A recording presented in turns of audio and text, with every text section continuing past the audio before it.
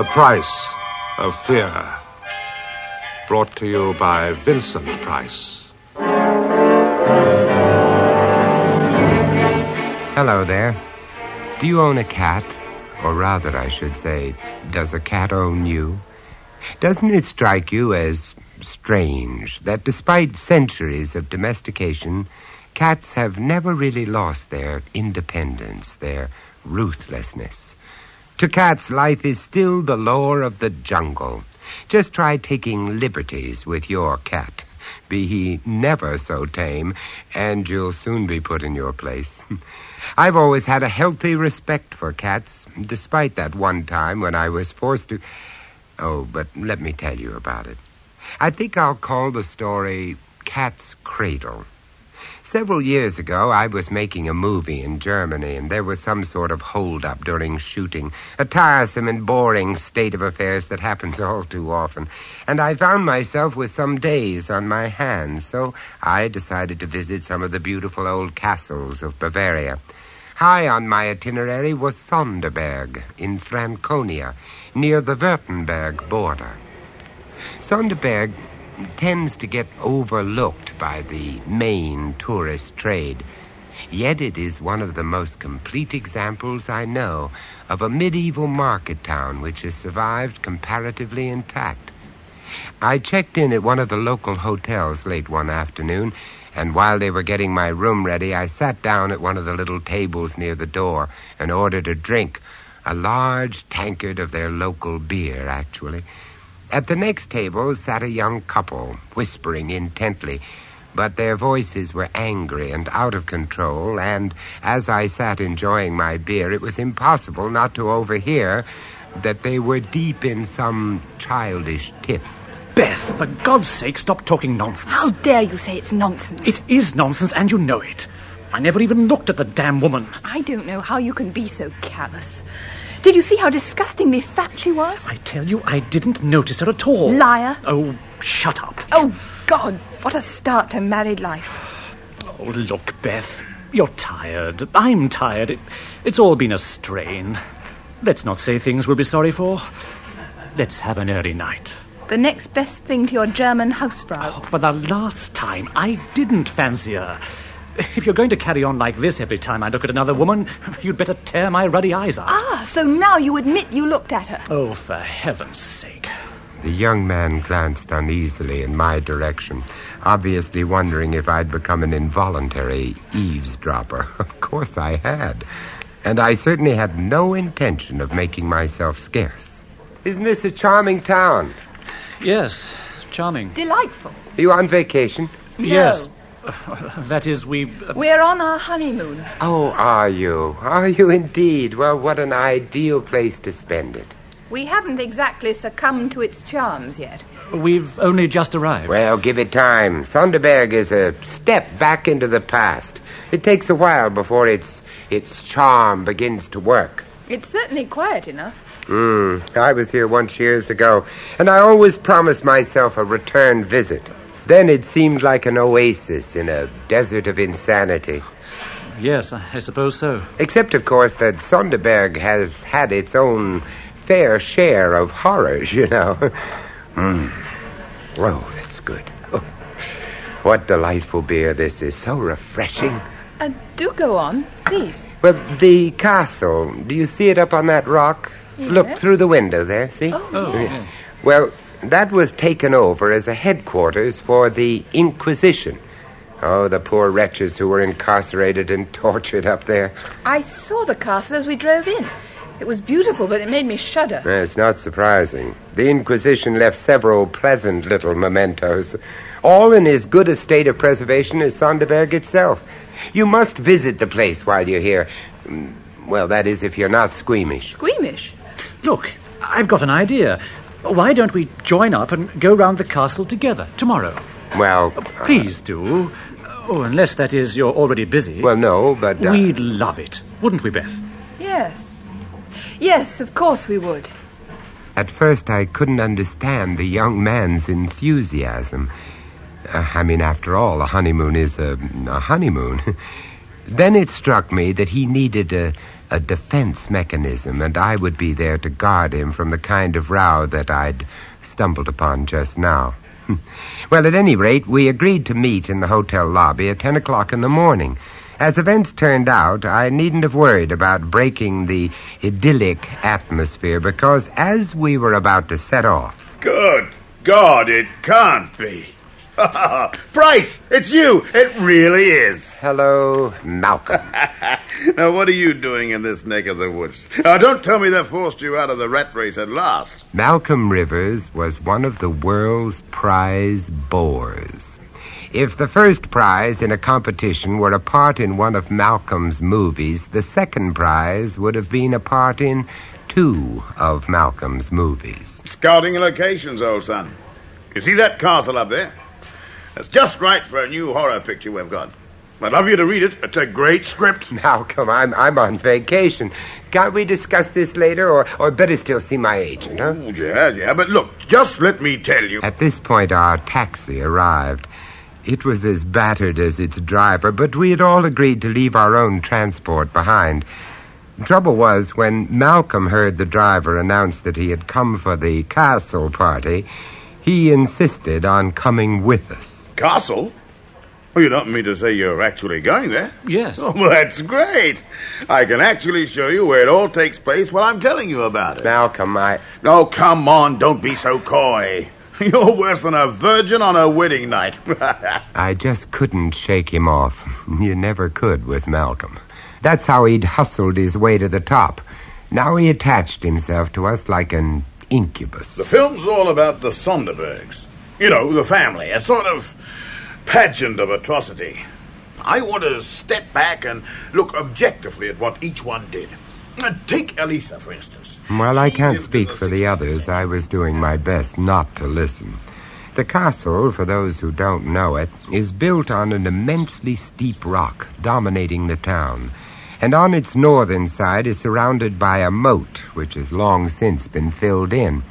At the foot of the wall is a very pleasant garden with little sheltered seats. Sitting there is a good way of recovering from the rather overpowering tour round the castle. The girl was right. There still was a sinister aura clinging to the place, which even a hot and cheerful summer's morning couldn't entirely dissipate. And they broke in and found the girl strung up by the wrists over the hot coals. Incredible story. Of course, we can't actually put all that into the picture, but we can imply a hell of a lot. You've got to admit it's a damn good commercial plot line. Now, that's why it's so important to get the feel of the place where it happened. We want to get right away from the studio look. Well, they can go out and shoot a police picture in real locations, or why not a horror picture? Now, the 7th Count was a real character. This you've got to hear. They say Mr. Rivers, do you mind if we change the subject? Huh? My wife is feeling a bit faint. That's too bad, Mrs. And we haven't even seen the torture tower yet. Now, say, would your lady wife like to wait for us out here? She could sit down there in the garden. Oh, no, I don't want to miss anything. I'm quite all right. I think it was probably just that steep hill and the heat. You go on, Malcolm. We'll catch up with you later. No, I wouldn't dream of it. Stick together through thick and thin, that's my motto. I know, look at that. Ah, isn't it sweet? It can't be more than 6 weeks old. It was a tiny black kitten, which was playing with its mother near one of the seats in the garden just below us. The cat, a great sleek creature whose coat shone in the sun, lay stretched on the grass, and the kitten romped around near her. The mother would wave her tail for the kitten to try to clutch with its paw, or raise her feet to push the little one away as an encouragement to further efforts. It was a charming sight. Beth has been on to me to buy her a cat as soon as we were married. Now I'll get no peace. Oh, Jack, I'd like to take them both. I wonder who they belong to. Oh, they're not strays, and that's for sure. Look at the condition of the mother's coat. Well, they probably belong to the castle. It'd be great for the picture. Add a touch of atmosphere. Here, Puss. Oh, come on, Puss. Malcolm, leave them alone. They can't get up the wall anyway. It's far too steep. Yes, you're right. Oh, look at the size of the mother. We don't grow cats like that in England. Now, wait just a minute. here we are. What are you doing?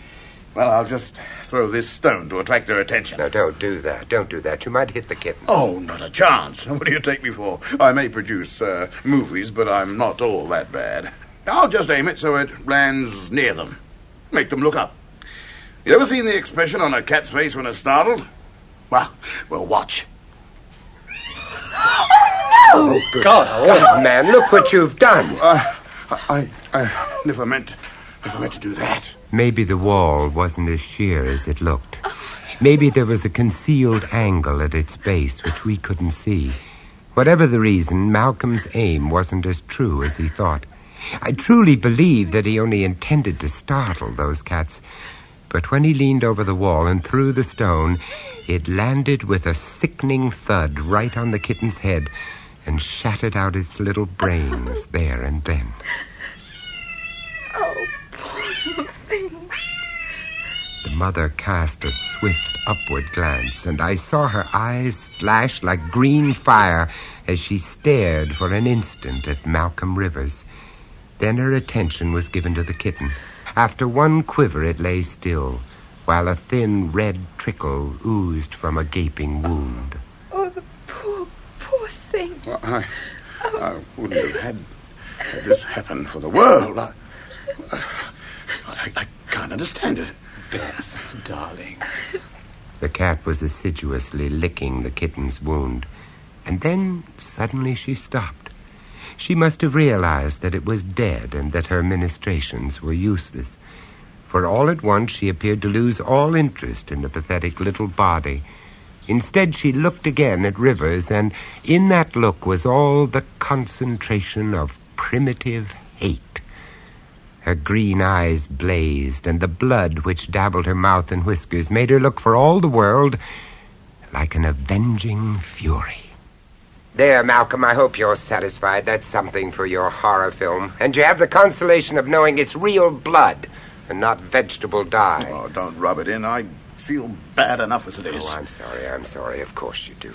I love cats. I really do. Although my outburst was a relief, I felt slightly ashamed. I realized how painfully vulnerable the man really was.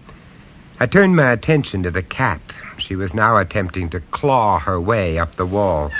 When this failed, she tried to launch herself into the air, eyes blazing, claws distended, and then she fell back. Let's go on. I can't bear any more. Do you want to go home? We can come back tomorrow. I think a brandy would do you good. I think a brandy would do us all good. No, I don't want to go back to the hotel. I want to see the castle. Let's go on. In face of her obvious determination, there was nothing else we could do. At least the tour would divert her mind, or so we hoped. And we also hoped that Malcolm would be deterred from prattling on about his inane script. But no. I really expect to pick up some great vibrations in the torture tower. It's just over there. You see, you can't expect to involve your audience unless you're involved yourself. Now, that's the basic rule. You've got to be convinced. And that's why so many movies are just laughable. Nobody is convinced, least of all the makers. I remember one crazy scene. This will kill you. There was this... As Malcolm laughed, I looked back at the cat. She, too, had heard, and her whole demeanor seemed to change. She no longer tried to jump or run up the wall, but instead began to lick and fondle the dead kitten as if it were alive. Then she took it in her mouth and began to follow us until we reached the limit of the wall's boundary. I thought I was the only one who noticed, but I was wrong. Mr. Rivers, I know this may sound silly, but I think that cat means to do you harm. Oh, now that I love. Oh, let's keep a sense of proportion about this. Well, I'm terribly sorry about what happened, but I refuse to avoid dark alleys over a damn cat. Besides, she probably has a litter of others under some bush. Yes, Beth, I think you're being melodramatic. Do you? Look, Beth, are you sure you wouldn't rather call it a day? Oh, for heaven's sake, stop fussing. I said I was all right, didn't I? Or are you trying to get rid of me? Oh, now, don't start that again. All I was trying to do was to give Mr. Rivers a perfectly reasonable warning. I think all are afraid. Well, here's the tower entrance. Shall we go in?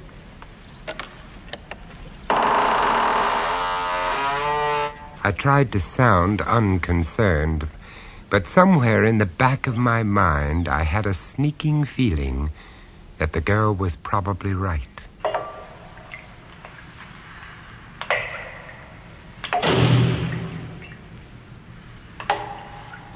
At first we could see nothing.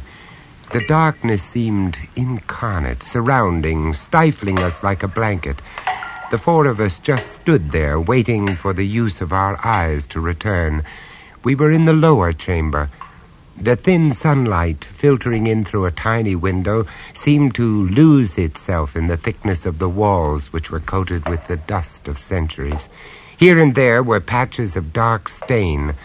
Only Rivers, naturally, remained comparatively unmoved. Not much room for cameras down here. Still, I suppose we could manage. Excuse me, but you are English? Yes. Well, three of us are. I think you English are interested in tortures, yes? Yes. You would like to see our collection? Yes. It's the best in Germany. Thank you very much. Perhaps you could show us around. You will follow me, please. You are my first party of the day. The main collection is on the floor above. I think you will find them interesting. I remembered the wealth of stories about the legendary cruelty of the Counts of Sonderberg and, of course, their ladies. It was said that they had found a legitimate outlet for their bloodlusts by channeling them into the service of the officers of the Inquisition. None of your half measures here. Wow. Look at all that. Oh, Jack. We found ourselves in a room full of torture instruments. Chairs full of spikes which gave instant and excruciating pain. Steel cages in which the head could slowly be crushed into a pulp. Racks, belts, boots, gloves, collars, and all around the walls great headsman's swords, evil, keen-edged weapons that would decapitate with one slash, and nearby blocks where the victims' necks had lain, with deep notches where the steel had bitten through the guard of flesh and shored into the wood. We all found ourselves speechless in the face of this bestial evidence of man's inhumanity to man. All, that is, except Malcolm Rivers. This is unbelievable. Just what we need. It's too good to be true. It really is. Do you see? It's perfect for a setup just here. It's a question of getting permission to use this stuff, but well, I wonder what the formalities are. Hey, let me just sit in that chair a moment. Wow. Rivers was behaving with his usual insensitivity, but there was something more. I think the others shared the feeling with me that it was sacrilegious. An odd word to use, I know, but there was something sacred about the place. It was a temple, but a temple to evil. Now, over here, sirs and madam, is a famous instrument of the Inquisition. One might almost say the most famous, and still in perfect working order. The old man pointed to the main object in this chamber of horrors, the Iron Virgin, a copy of the famous one at Nuremberg. The contraption was covered in rust and dust, except for the face, which was oddly fresh-looking, as if the custodian had scrubbed it. While the figure was curved in the shape of a woman, it was just broad enough for a man to fit inside, as we could see when the door was opened. The door itself was enormously thick and was worked open and shut by a thick chain running through a pulley attached to a heavy beam in the roof. When the weight was released, the door would slam shut. The devilish nature of the Iron Virgin was truly revealed when you examined the inside of the door. A number of iron spikes were fixed there, and when the victim was placed inside it and the door closed, the upper spikes would pierce his eyes and the lower ones his heart and vitals. What a charming toy. Oh, God, look at the blood stain. It's hard to wash out blood completely, man. And there are some who say it comes back anyway. I think I can believe this place is haunted. And on that happy note, I vote that we make a hurried exit. That suits me. Well, let's go and have that drink we promised ourselves, shall we? Right now. No, wait. What's up this time, for God's sake? Hey, you, old man. Now, how big is that space? What, sir? The space inside. I want to see if I can get in. Oh, Well, I told you, I like sampling new experiences. Now, Malcolm, realism is one thing. Nonsense. Courage of your convictions and all that. Now, come on, Squire. I need your help on this. Very good, sir, if you insist. You're not serious. Well, sure I am. That's a tight fit. We've grown some since those days. But I'll manage. Here. See? You are not really allowed to do this, sir. If anyone found out, I might get into trouble. Why should anyone find out? I might even lose my job. Okay, I get you. Price, give him something, will you? Oh, well, I'll settle with you later. I think this is all very silly. All in the cause of art. Well, I, for one, won't go and see his beastly film. That, my dear, makes two of us. Hey, what's all the whispering about? Oh, here you are. 2, 4, 6. Thank you, sir. Oh, thank you, sir. Do you think that will square your conscience? Oh, yes, sir. I think that squares it very nicely. And now that you've had your little game, can we all go? Go if you like. I'm not stopping you. I'm staying here. Oh, come on, Malcolm. Malcolm, nothing. I'm really enjoying this. Live dangerously, that's my motto. All right, Charlie, now unfasten the door. But, sir... Can't somebody stop Malcolm, this? you've had your little joke, but enough is enough. Enough hell. You, Charlie, do as I tell you. Now start letting that door down. But slowly. Very, very slowly. Despite his reluctance, the old man did as he was told. He worked the machine with a deliberate and excruciating slowness in which the outer edge of the door hadn't moved half 5 inches in as many minutes. The whole ridiculous charade had a kind of macabre thrill about it. It was a scene from Malcolm's horror film played exclusively for our benefit. And then I saw her. The cat. I don't think the others noticed at first. They were too intent on watching the progress of that door. Even Rivers had ceased to chatter. In the far corner of the chamber, dark, untamable forces were gathering. Her green, baleful eyes shone like danger lamps, and as I peered at her, I could see that their color was heightened by the blood, which still smeared her coat and reddened her mouth. And still, slowly, inexorably, with the precision of an expert, the old man went on working that door. Even then I wasn't sure what the animal intended to do, or even if she intended to do anything, until suddenly... The cat! Look out for the cat! The cat launched herself, not at Malcolm, but at the luckless custodian. Her eyes blazed with ferocity. Her hair bristled till she seemed twice her normal size. Her tail lashed out like a tiger's when the quarry is before it. The cat's claws found one of his eyes, and I actually saw her tear through it and down his cheek, leaving wide bands of red where the blood seemed to spurt from every vein. Oh, Jack! Oh, God! Look out! He can't hold it! With a yell of agony and terror, the man leapt back, dropping the chain which held back the door. It ran like lightning through the pulley block, and the massive door slammed shut. In the instant before the door had closed, I saw Malcolm's face. His eyes stared as if dazed, and for once in his life, he was speechless. Jack, help me get the door open. For God's sake, help me. I'm coming. Beth, stay where you are. For God's sake, don't look. The end must have been quick, for when we managed to wrench the door open, the spikes had done their work. They had pierced right through the skull, so that as the door opened, the body came with it, and he fell to the floor, face turned upwards. Get your wife out of here. She needs air. I'll attend to the old man. Right.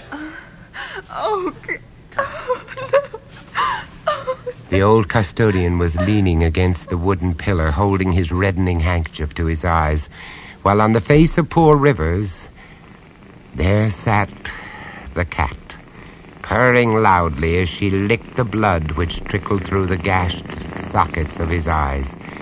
I pushed her away from her ghoulish meal and, well, I hope no one will call me cruel, because I seized one of the old executioner's swords from its rack on the wall and with one slash shore her in two on the spot. Poor Malcolm. He'd had his total experience, a good deal more total than he'd bargained for. Cozy, wasn't it? You see what I mean about cats? You never can tell.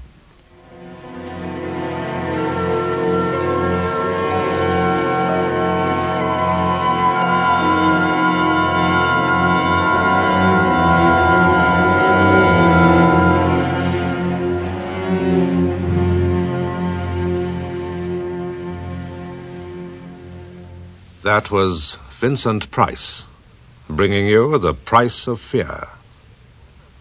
Also starring in this story, Cat's Cradle, were Kenneth J. Warren and Frederick Schrecker, with John Sampson and Bonnie Harron. Cat's Cradle was first recounted as The Score by Bram Stoker, dramatized by Richard Davis and produced by John Dias.